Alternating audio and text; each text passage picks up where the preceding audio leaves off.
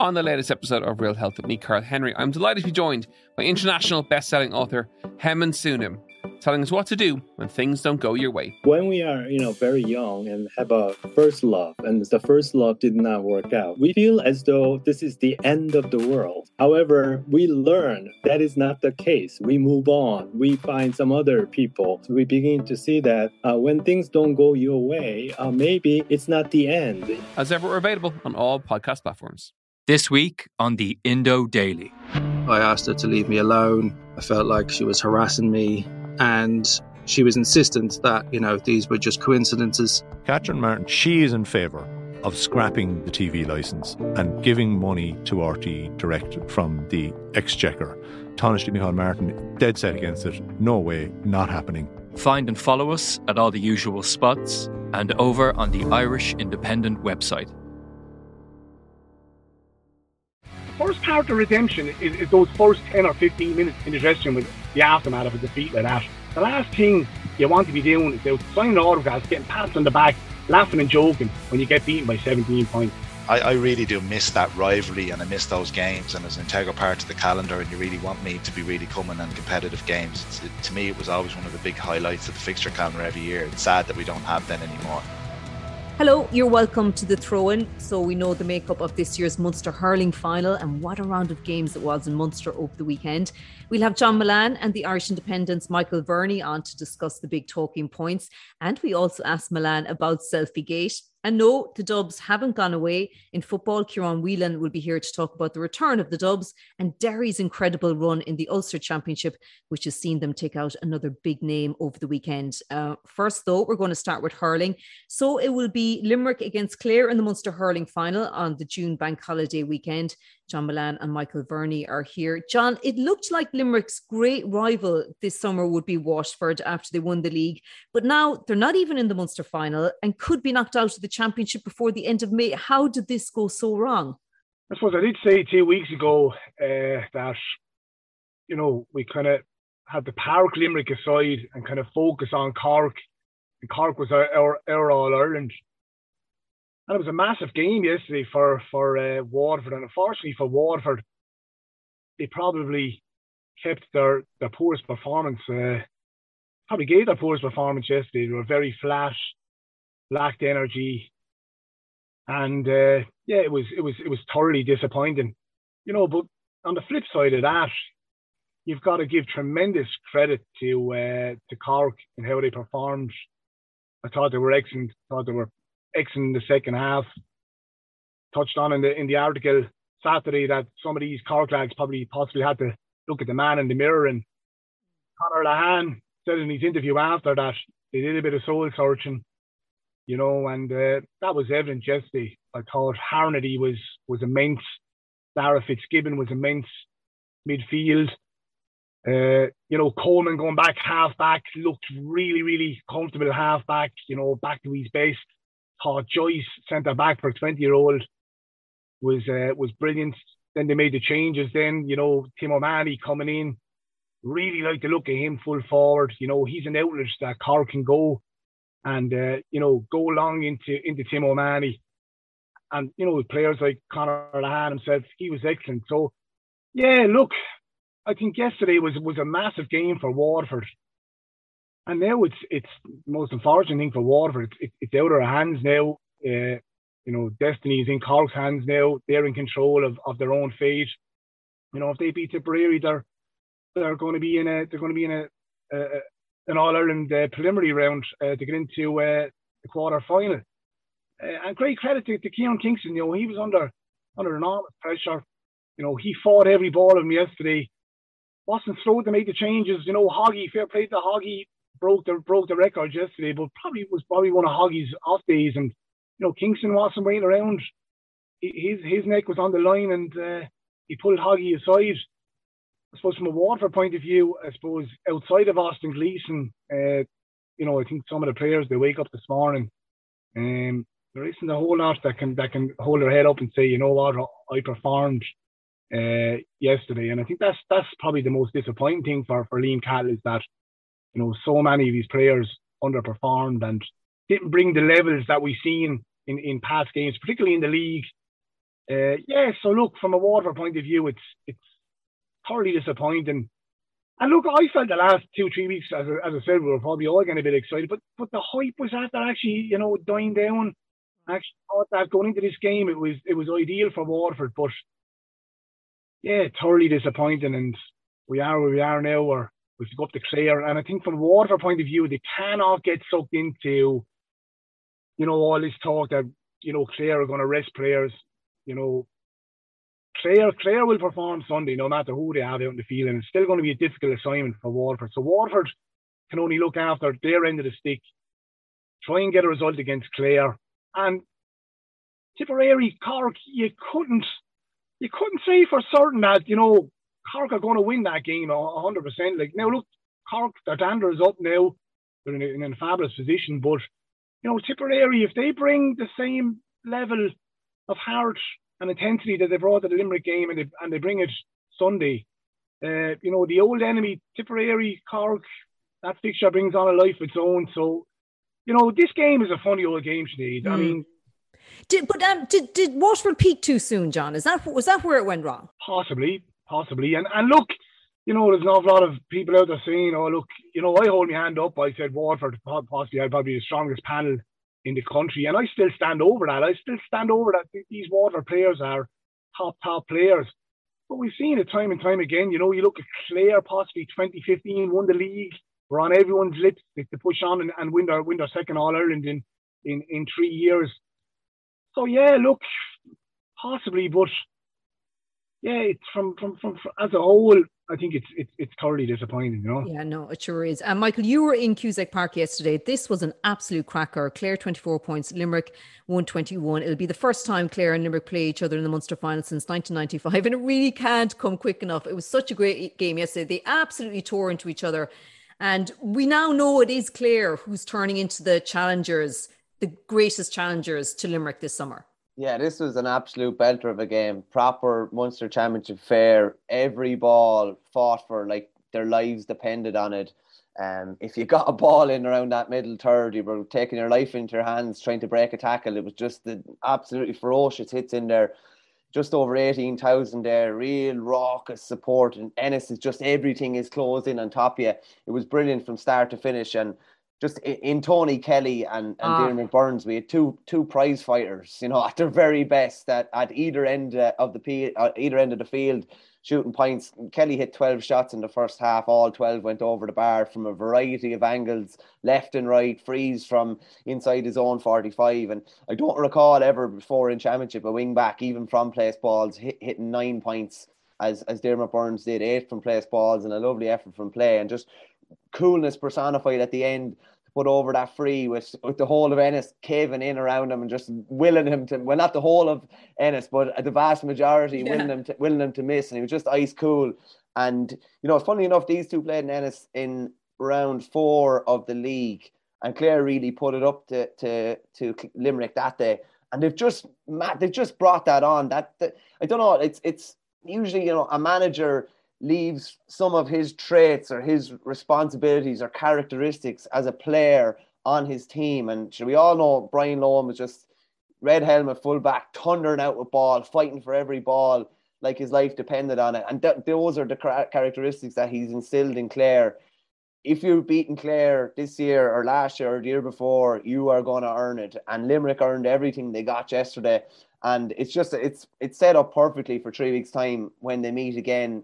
Probably wasn't expected that Clare were going to be their toughest challenge in Munster, let alone potentially their toughest challenge even in the All-Ireland race. But they've really, really stepped it up. And interestingly, like his squad is getting stronger the whole time. David Reedy was included yesterday, came on.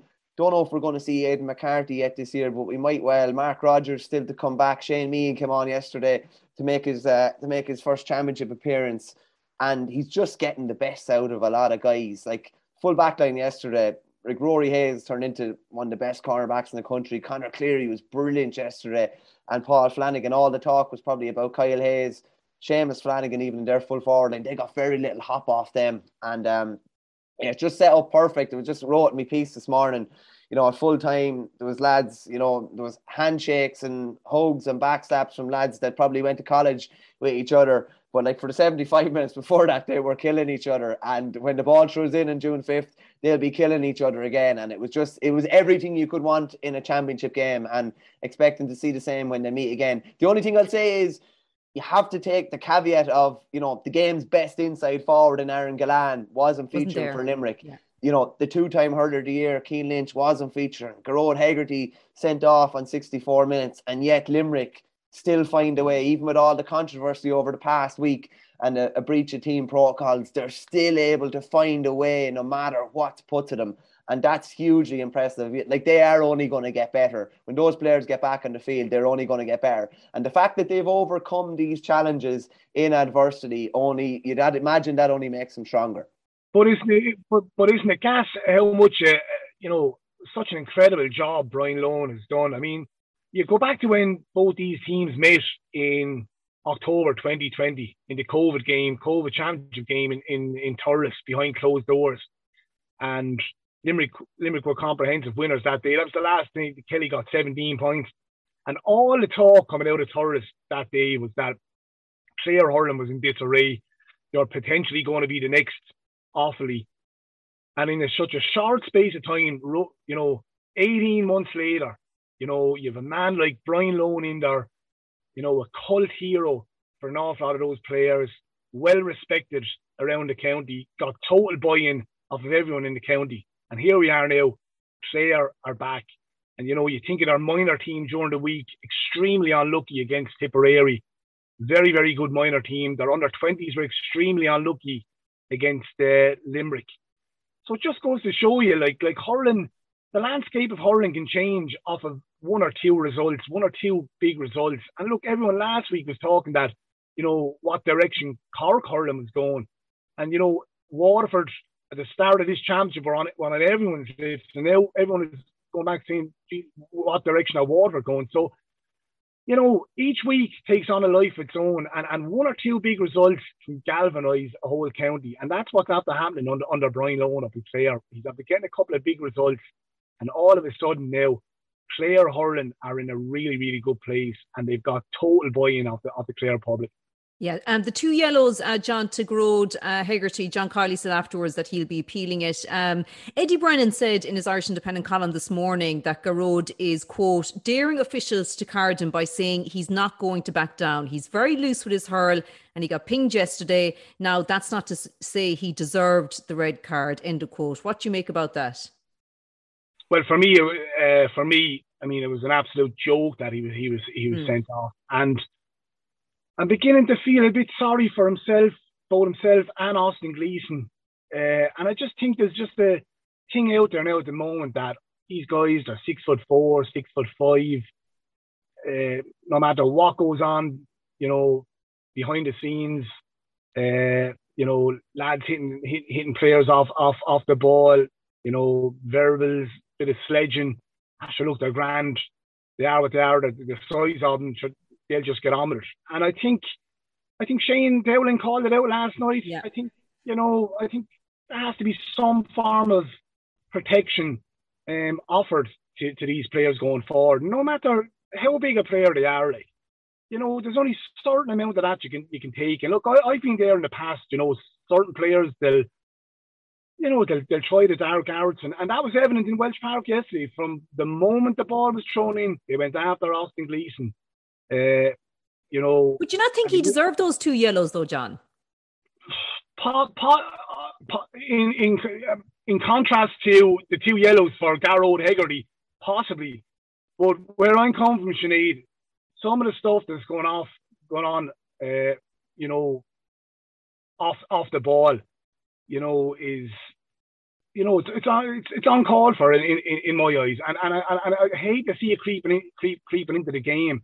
And what I'm just saying, as Shane Dowling touched on it last night, no matter how big a player these lads are or what reputations they have in the past, there's only a certain amount of that stuff you can take before you're going to, strike back or hit back or whatever. Because, I just think it's unfortunate for those two lads, and there seems to be a target on both Austin Gleeson and Gearóid Hegarty that will go after them and will try and get a reaction out of them. And great credit to John Kiley and Kinnerk, you know, keeping Galan off the field yesterday, not putting him into that environment.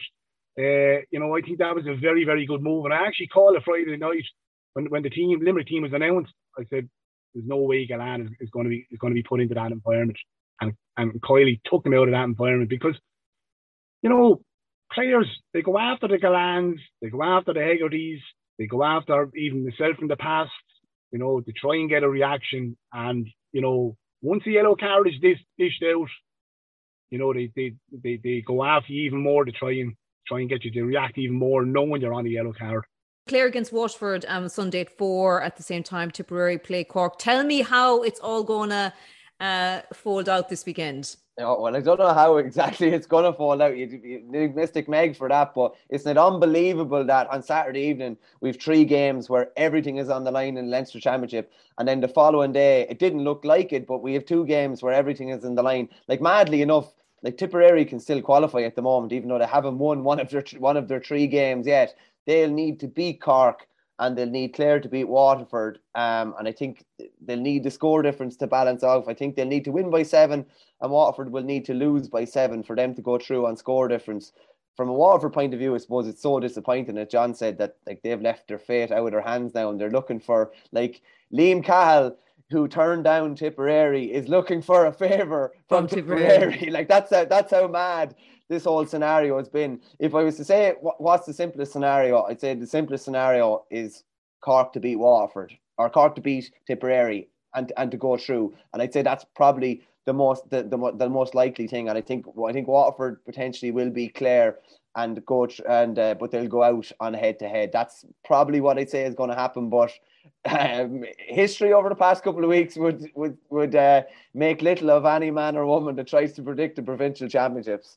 Can we expect a miracle, John, in Waterford to survive? Why not? I mean, I take you back to 2019 where Cork were in a similar situation where they met actually Waterford in the last game. Waterford had nothing to play for. Waterford probably gave their best display in that last game against Cork, came up short. They only lost by a point or 2 in that game. So, yeah, there's no reason why. And as I said, look, Tipperary, you know, Colin Bonner, he's nearly half a Waterford man too. He's living down here in Dunhill. His kids are born and raised in Waterford. So, yeah, if Noel McGrath, Keogh, Jake Morris, these lads, if they turn up, they perform, and they keep it tight at the back, I see no reason why they can't put it off. Now, look, from a Cork point of view, I think what I was, you know, we touched on some of the dark arts and the bit of divilment. I mean, we were always questioning, you know, are Cork a bit nice? And I thought they brought a bit of that to the table yesterday. And if they bring something similar next week, Cork, what they brought yesterday, they're going to be extremely difficult to beat. But the big question is, can they bring it again next week? You know, so yeah, there's still a bit of hope for Waterford. We're asking for a big favour of a Tipperary. We're going to have our Ukrainian flags out this weekend, supporting Tipperary, and hopefully we can get the result of an Ennis. And, you know, who knows? It's still all to play for Sinead. And as I said, yeah, this game is a crazy game. Anything can happen. It's funny, Sinead, John talked about the man in the mirror referencing Cork last Saturday. That's right. Now we're looking at the man in the mirror with Waterford, and we're looking at the man in the mirror with Dublin this weekend, which we'll go into. Do you know? Yes. What are we thinking of for Leinster this weekend then, Michael? Yeah, Asher, there's 3 fascinating games. Even like the lesser of the 3 games is Westmeath, who had an unbelievable result against Wexford at the weekend. Yeah, like really disappointing from a Wexford point of view. We're kind of in control of the game and 2 really sloppy goals. After such a good league, Yeah, just really 2 really sloppy goals that you don't see a seasoned Division 1 team conceding. But like all the plaudits really have to go to Westmeath. Like Derek McNicholas, they got the levelling goal. He's on the inter-county scene since 2004. And just, you know, an unbelievable achievement for him. And it's amazing when you go back through all their really good results, all these various miracles in Mullingar down through the years. You know, they ran Kilkenny close there this year. They ran Dublin close earlier on. They got a draw with Wexford the other day. 2016, their under-21s beat Kilkenny there. They had a famous win over Offaly there 5 or 6 years ago in the Leinster Championship as well. And to be fair to them, they've been really, the Galway game aside, they've been really consistent throughout Leinster. As I said, you know, they've maybe faded in the last 10 minutes of games. But to say that they were able to get a draw against Wexford with 14 men, you know, it's a huge achievement for them. Leaves Wexford in a quandary going into next weekend. They're going down to the Bear Pit in Nolan Park, knowing that they need a win, which is fascinating. And Kilkenny laid down, you know, a serious statement the other night. I know John will probably go into it a bit more. I was just watching on the box. John was up there. But like, to say that Kilkenny went up to Parnell Park and destroyed Dublin by double scores in the wind-up, that is some statement. Like, Cian Kenny, who'd never played in the inside forward line and was making his championship debut, ends up with 4 points. Mossy Keown, who was only a late inclusion, you know, gets 2 crucial goals. Conor Delaney slips in a full-back for Hugh Lawler. Seamless transition. Just the ability for people to doubt Cody and for him to answer them back emphatically week on week, year on year, knows no bounds, in fairness. Yeah, what a response by Cody's team, John. Yeah, but look, as Bernie touched on it there, are we surprised? No. Look, as Bernie touched on it there, we've seen it time and time again. You know, just when there was a lot of rumours coming out of Kilkenny that, you know, the camp there was a bit of unrest in the camp, and that TJ could be possibly dropped. So yeah, to answer all those questions, a complete performance by him, and he'll be delighted in how TJ Reid performed in the second half. You know, he was immense in that second half. Adrian Mullen was brilliant midfield, and Richie Reid centre back.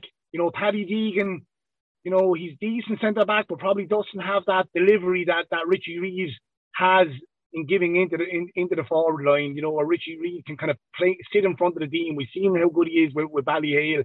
So that was a great move from him. I thought Conor Delaney came in, played very well, full back in Hugh Lawler's absence. But yeah, look, it's all the signs are now that it's going to be Cody, Shefflin, Power 2, and by God, I nearly love a ticket for that match. But yeah, look, Kilkenny, you know, Sinead, whoever beats Kilkenny this year or knocks him out, they're going to have to perform. And we've seen it up in Salt Hill. As good as Galway were up in Salt Hill, it still took the last puck of the ball to put Kilkenny away. So, yeah, I think Cody will be delighted in how they performed the weekend. Got 2 points, and they look forward to the Wexford this weekend.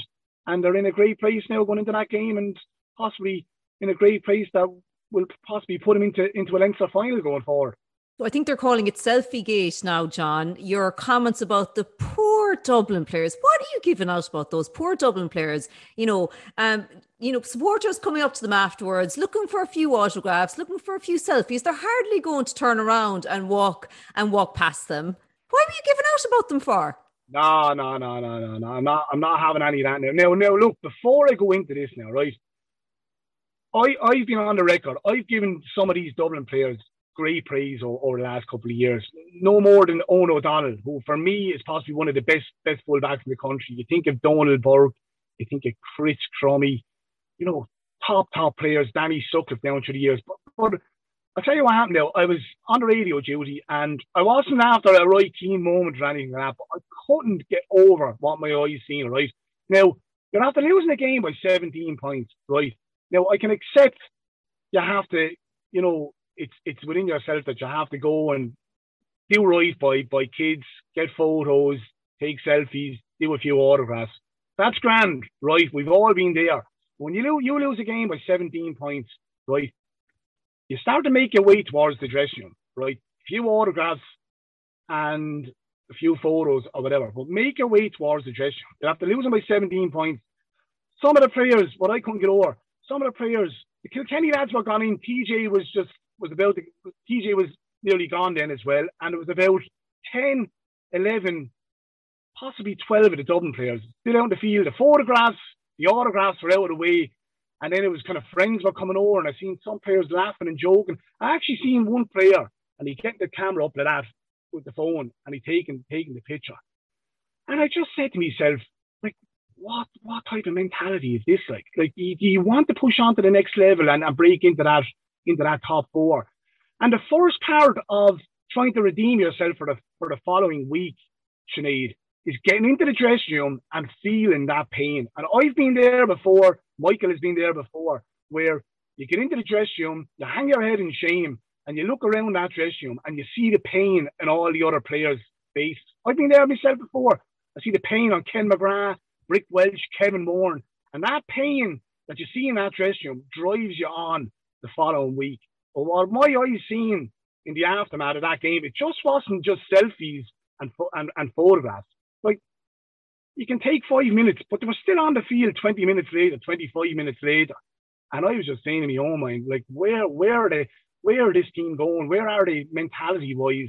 Like, a week later, if they win next Saturday night, they're in a Leinster final. But I'm kind of saying to myself, I'd give them no chance next Saturday night. And it's their last home game there at Parnell Park, in the championship as well, John. Well, I'll take it back, right?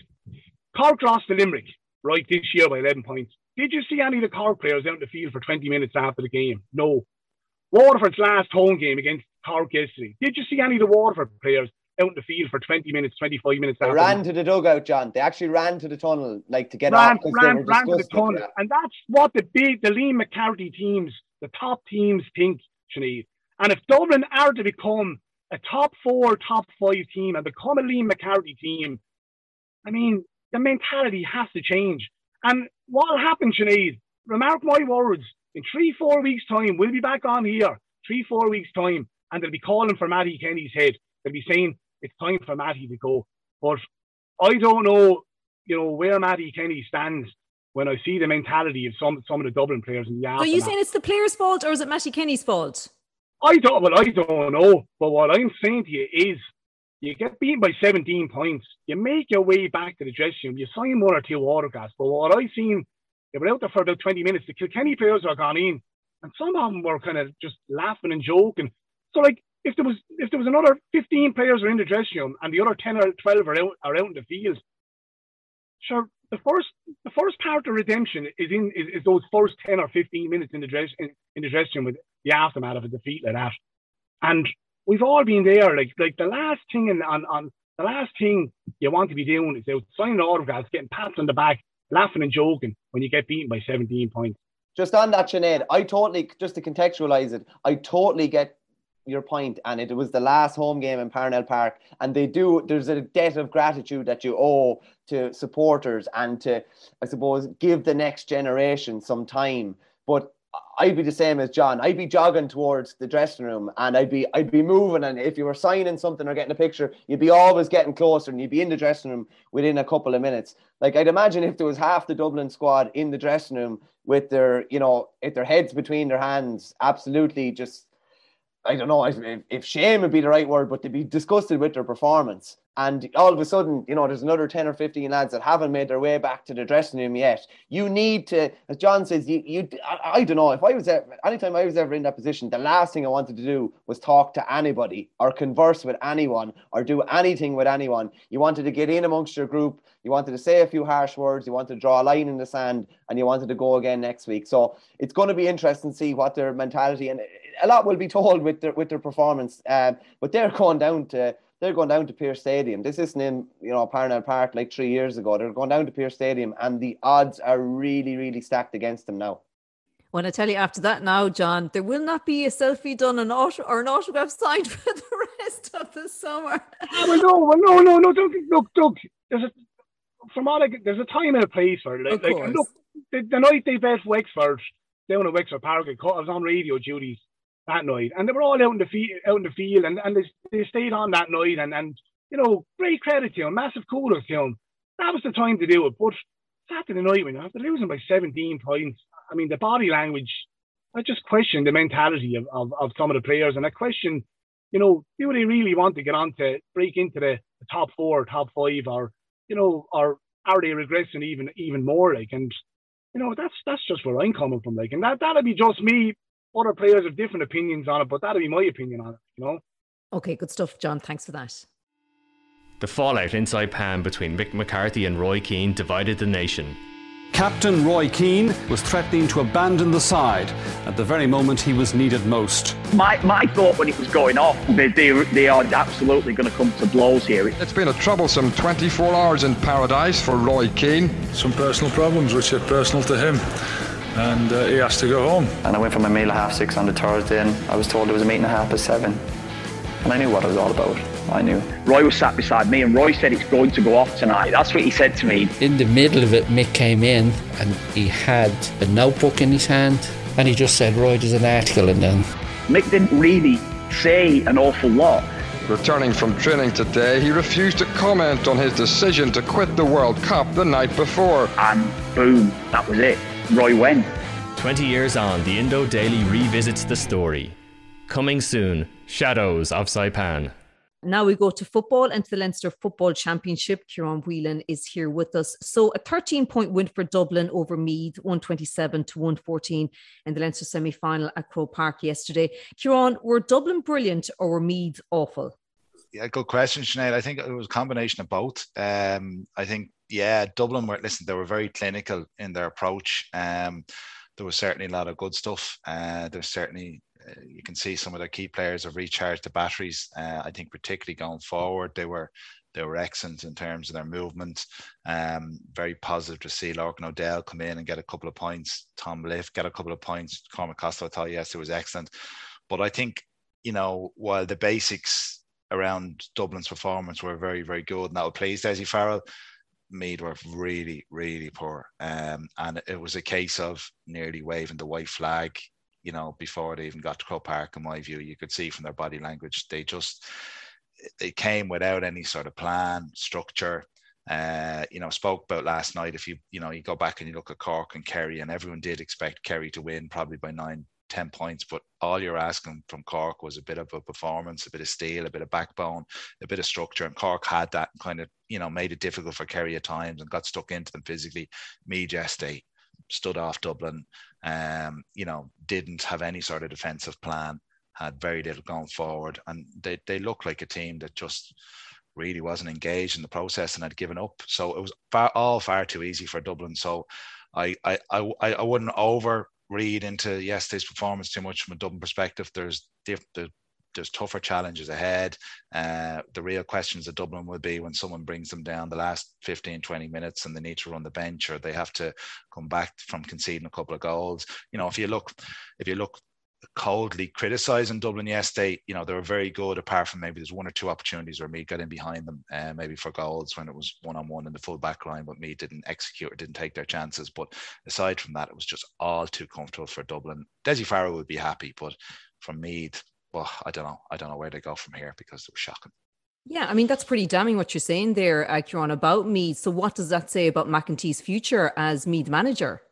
Yeah, well, listen, he's there, I think 6 years. Michael might know. I think it's 6 years. So, when you're looking for, I suppose, you look back at last year's performance and they probably got within 6 points of Dublin. They rattled them in the second half, and you're hoping that Meath will build on that. In some ways, it's very easy to sit here from a dub. I really do miss that rivalry, and I miss those games, and as an integral part of the calendar, and you really want Meath to be really coming and competitive games. To me, it was always one of the big highlights of the fixture calendar every year. It's sad that we don't have that anymore. But I just thought the lack of fight yesterday and the body language from the Meath players is not good. So maybe they need to freshen things up, I would have thought. And it would be interesting to see what happens over the coming months. And just even on that as well, they're going into the qualifiers now. Jack Flynn got a straight red. Jordan Morris, their best forward, got a straight red. You talk about some teams going into the Tailteann Cup, maybe not full of optimism. I'd say Meath are going into the qualifiers very, very low, really, really low. I saw them against Wicklow, and I saw absolutely nothing to suggest that they would put up much resistance to the dub. But you weren't surprised yesterday by that performance, Michael? Not really, but I was looking in from afar while I was down in Ennis, and I was still shocked by that. It was 117 to 5 points at one stage. You're not, you still think that Meath have a few forwards that can do a bit of damage, but I think from a Dublin point of view, there's probably a bit of balance needed, in the sense that they did what they had to do very, very professionally again, just as they did against Wexford. Meath's maybe ineptness maybe at times kind of played into that as well. But Dublin have definitely upped it a bit, and it definitely looks like some of that. There might be an element of short-term pain throughout the league, and exposing, particularly I thought like Larkin O'Dell looked an awful lot more comfortable yesterday. Now he's going to meet much bigger tasks later in the summer, but he looked an awful lot more comfortable at that level yesterday. They might have went through a bit of short-term pain during the league with a long-term vision and with that championship vision in mind. It's funny.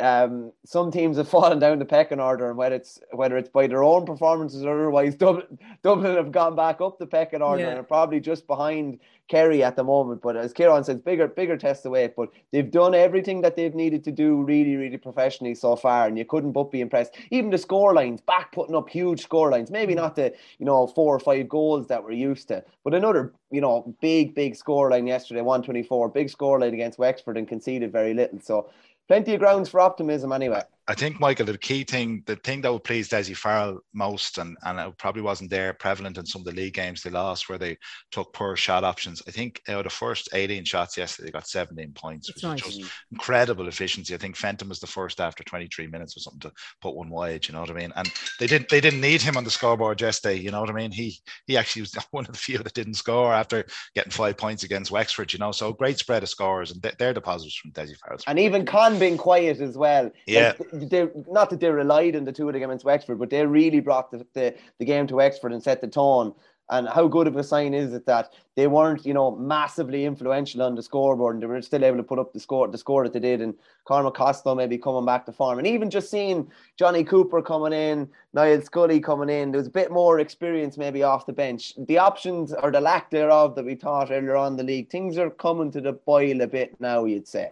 You probably feel this is probably a bit of a cause then as well for even James McCarthy, but it was just the attitude as well seemed different, Kieran, didn't it? Yeah, well, you would expect that, and I think with the leaders, Sinead, that you have in that dressing room, and I do think there's a lot of hurt after the league, and you got to remember this. You have the Brian Fentons, the John Smalls, the Scullys, the Kieran Kilkennys. These guys didn't know what it's like to lose, and they are great leaders in their own right. So you can see that there's, and it's probably only natural. Maybe we tend to overread things, and we probably overread the league to a certain degree, for losses on the bounce.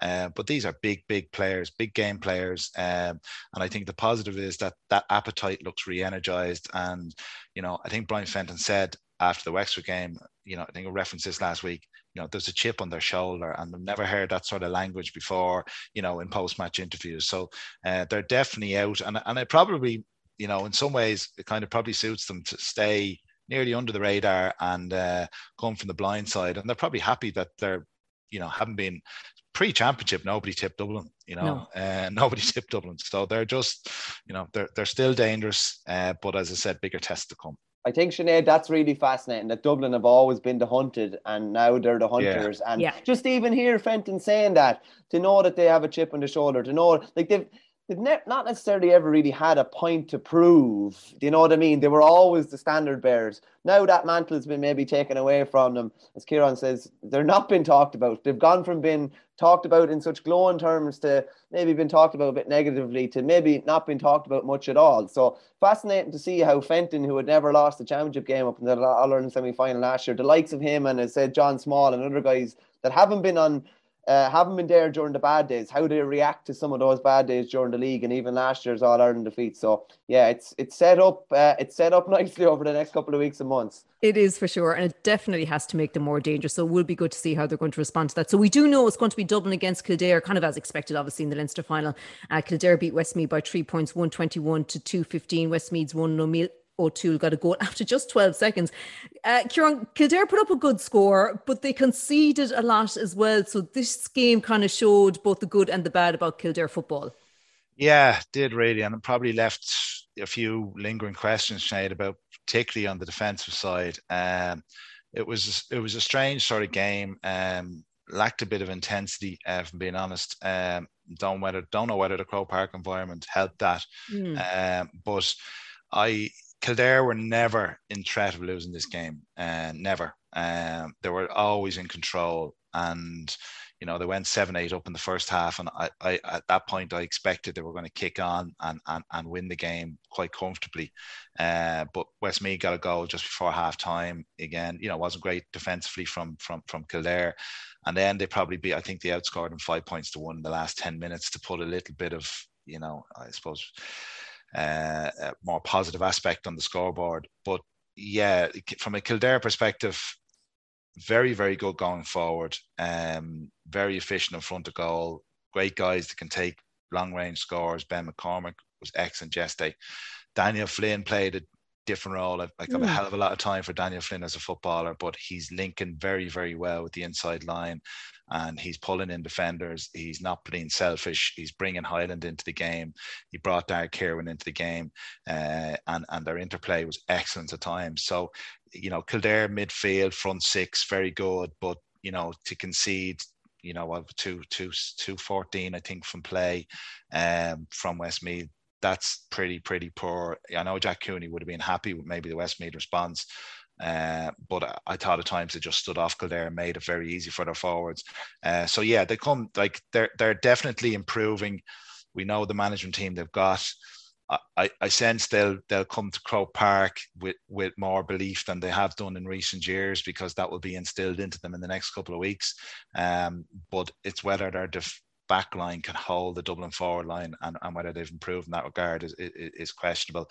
They concede a fair amount of goals, and Dublin and the likes of Conor O'Callaghan will prey on that. So it's going to be an interesting Leinster final. Kildare on an upward curve, but are they ready yet? Not so sure. What do you think, Michael?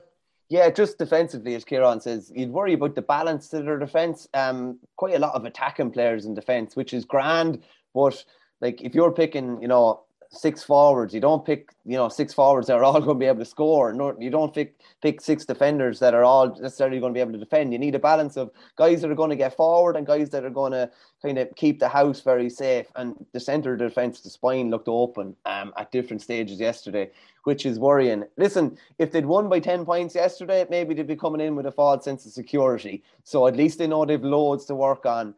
They know that they really, really need to tighten things up at the back, because Dublin will expose them badly. But as Kieran says, it's an exciting point. It's an exciting time for Kildare up front. Derek Kirwan only came back to fitness near the end of the league. He's a brilliant forward, really top class forward, left or right. Daniel Flynn doesn't need to be lighting it up at the moment on the scoreboard. Can play more of a link man. Jimmy Hyland's playing brilliant inside. He's just carried his league form the whole way through to championship. And the same with Ben McCormick, who's out centre forward now. He's playing the best football of his career after a couple of bad injuries. They will hurt you up top. It's just a matter of whether they're going to be tight and secure enough at the back. And listen, as I said, at least they've had those frailties exposed somewhat now, and they know that what they really need to work on over the next couple of weeks. Yeah, Dessie Farrell said after the game that his team are in a better position now than this time last year. And he said he sees a lot of relevance to their league loss in Newbridge, of course, when Kildare beat them 112 to 12 points. I'm sure Dessie will be reminding them about that league defeat in Newbridge, Kieran, in the build-up to this one. Yeah, absolutely. And it was Kildare, I thought, were excellent during the league, but particularly their form at home was good. But I suppose in context, Connacht Park, I think, is the smallest pitch in the country. Croke Park is very, very different, a lot more wide open spaces. So I think it's going to be a very, very different challenge for them in 2 weeks' time. But listen, as you said, they have, there will be backbone to them. There will be backbone to them. And I'd agree with Michael that Kildare could have kicked on and won that game by 12, 14 points. And then everybody would probably be really building them up to have a good tilt at the Dubs, that they're in a good position, because they blitz Louth in the first 10, 15 minutes as well.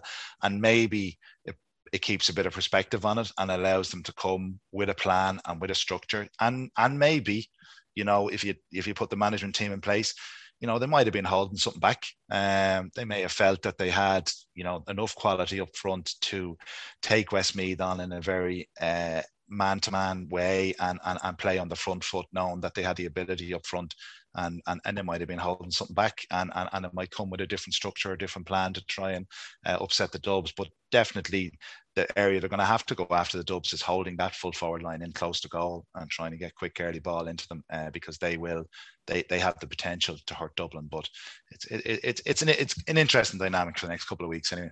For sure it is. Now, well, I have to say Derry have got to be the story of the Football Championship so far. They beat Tyrone. They beat Monaghan on Sunday, 3-12 to 17 points. They're through to their first Ulster final since 2011. This is just a dream run for Rory Gallagher and Derry, Michael. Yeah, it's a phenomenal run, really, because they were, there's no point in saying any different. They were pretty low when he took over. And I think this is his third team to get to an Ulster final. He got brought Donegal there, brought Fermanagh there totally against the head, and now he's brought Derry there. And it's just, they were operating off a pretty small core of players, about 17 or 18, but just, they're really maxing out what they have at the moment. And I think what's one of the most fascinating things to see is the likes of a player like Shane McGuigan, who we know is a brilliant forward, and he can light it up on the scoreboard. But just that Gallagher has instilled in these guys that, you can do it at one end, but you're also going to have to put in the hard yards at the other end. And just the likes of him and Conor Glass and these guys who we know are real classy players, but they're putting it in at both ends of the field. And, they dominated Monaghan for large stages yesterday. Now, Monaghan not delivering when the expectations maybe are on them again. Maybe that's partly to do with part of this story here. But from a Derry point of view, and they're really, really good to watch as well. In fairness to Gallagher, he would have gotten criticism for the way Fermanagh played, maybe parking the bus and just leaving one up top with Sean Quigley. But he's operating with a different set of players here, with a different calibre. And they're playing, it's an enjoyable style to watch, you'd have to say. And they're in with a serious shout in the Ulster final, and even beyond after that. My one worry probably as regards whether they're an All-Ireland contender is, when they pick up a knock or two, do they have the strength and depth to go into their squad? But they've been absolutely brilliant so far. And as you said, two huge wins over last year's Ulster final pairing, the Ulster and All-Ireland winners to beat the last 8. You can't really ask for much more from them so far this year. Kieran, just go back to when you were a player, and if you looked over on the sideline and your manager was Rory Gallagher going absolutely mental, would that do it for you? Pillar did it at the odd time, Kieran, I'd say. Yeah, the odd time. Well, Tommy Carr done it as well. If you remember down in Thurles, he done it even more. He came in and had a word with the referee. He was very passionate about it. But Rory Gallagher's doing it all the time, it seems. I mean, the energy is just unbelievable. Yeah, and obviously the players. I think one of the Gareth McKinless after the match yesterday referenced the passion that he has and that it is contagious and it kind of flows through the players. But I think the one thing you can't argue with is that he has every individual really playing for him, and they're giving it 100%, and they're very, very well organized. Defensively, they've great guys in Chrissy McCaig and Brendan Rodgers. They've good man markers inside. They set up that shield across the 45. They've McGinless sitting in front of them. Very, very difficult to break down. And that first line of defense is their full forward line working their butt off across that line, trying to press the guys on the ball. So they've all bought into it, and it's working very effectively for them. And they're a team with serious momentum. You always, when Ulster teams get on a run, it's always a caution for the others. So they're going to be very competitive in that Ulster final. If you were to look back yesterday from a Monaghan perspective, it probably was a period in the second half where Monaghan, I think they got back to 3, and the Derry defensive structure was wilting a small bit, and Monaghan were playing with a little bit of a wind, and they were beginning to pick scores off around the D. They were getting in a little bit. They were getting 5-10 yards closer to get their shots off, and they were under a lot less pressure than they were in the first half. So, the goals were huge for Derry at crucial times that gave them that momentum. And I think that their biggest challenge going forward is, whether they have that full 70 minutes. If they're, they've in the last 2 games, they've got crucial goals that have given them a platform, and they've got ahead. They've got that 6-7 point cushion, and they've been excellent in kind of closing out the game. So I think their challenge will be when they are pushed down that stretch in the 10-15 minutes, whether they have the full 70 minutes in to be able to hold that structure together. But so far so good, and looking really strong. And like, that was a proper championship game yesterday. Like, comparing that to watching the games in Croke Park, they were just poles apart, absolutely poles apart in terms of intensity and the road testing that all the Ulster teams are getting through the quality of the Ulster Championship I think is going to give them a big advantage in the next 3 or 4 weeks. And just briefly, Michael, will it be enough? Do they have enough to beat Donegal in the final, do you reckon? Yeah, well, I suppose you have two teams coming in on a bit of a high. Donegal with question marks maybe over them after the league, and delivered a fairly comprehensive display against Armagh. Derry coming in on the crest of 22 waves now.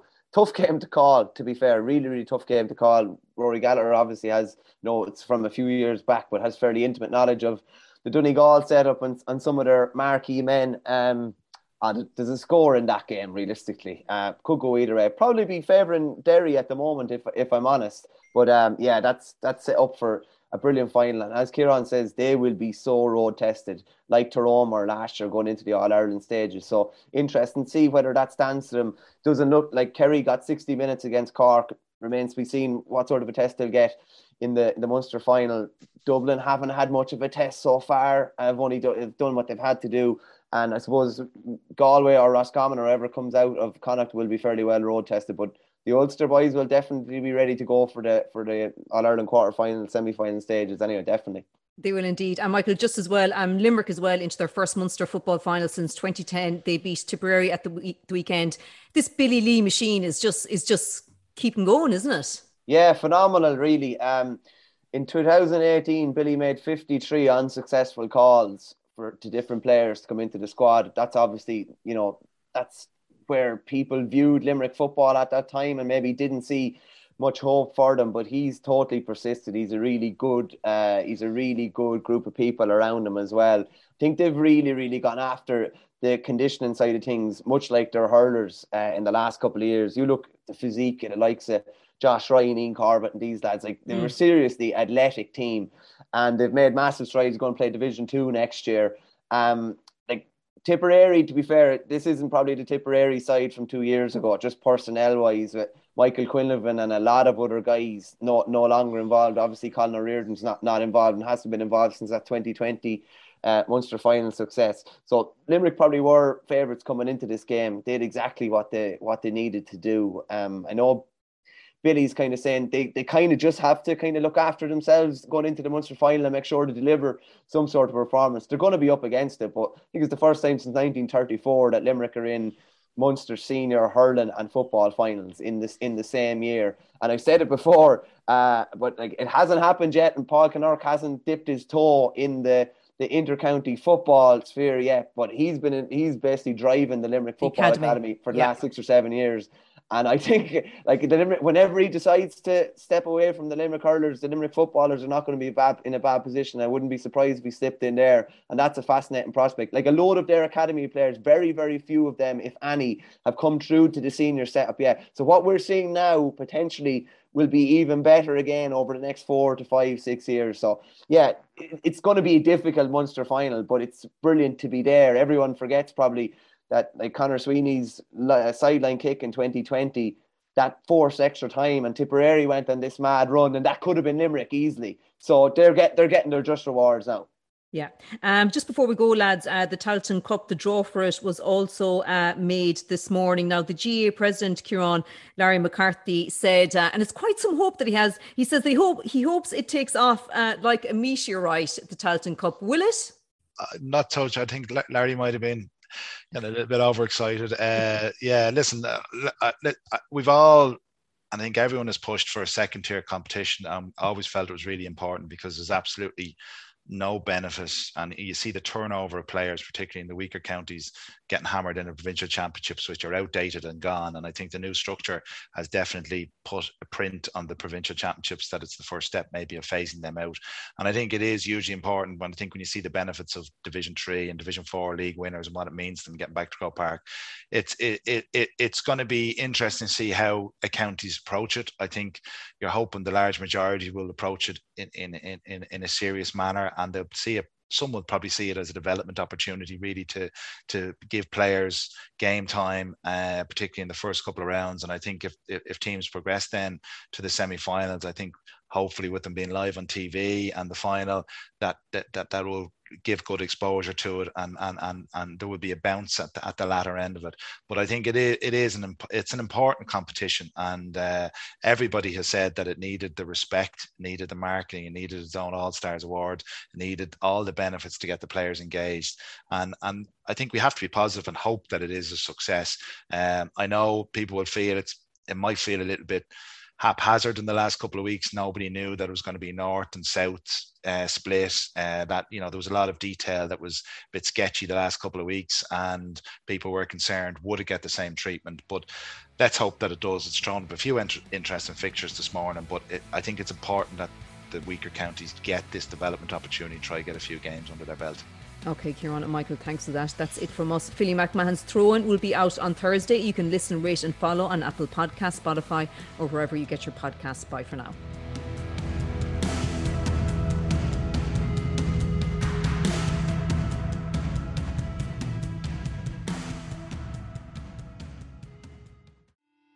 The fallout inside Pan between Mick McCarthy and Roy Keane divided the nation. Captain Roy Keane was threatening to abandon the side at the very moment he was needed most. My thought when it was going off, they are absolutely going to come to blows here. It's been a troublesome 24 hours in paradise for Roy Keane. Some personal problems which are personal to him, and he has to go home. And I went for my meal at 6:30 on the Thursday, and I was told there was a meeting at 7:30. And I knew what it was all about.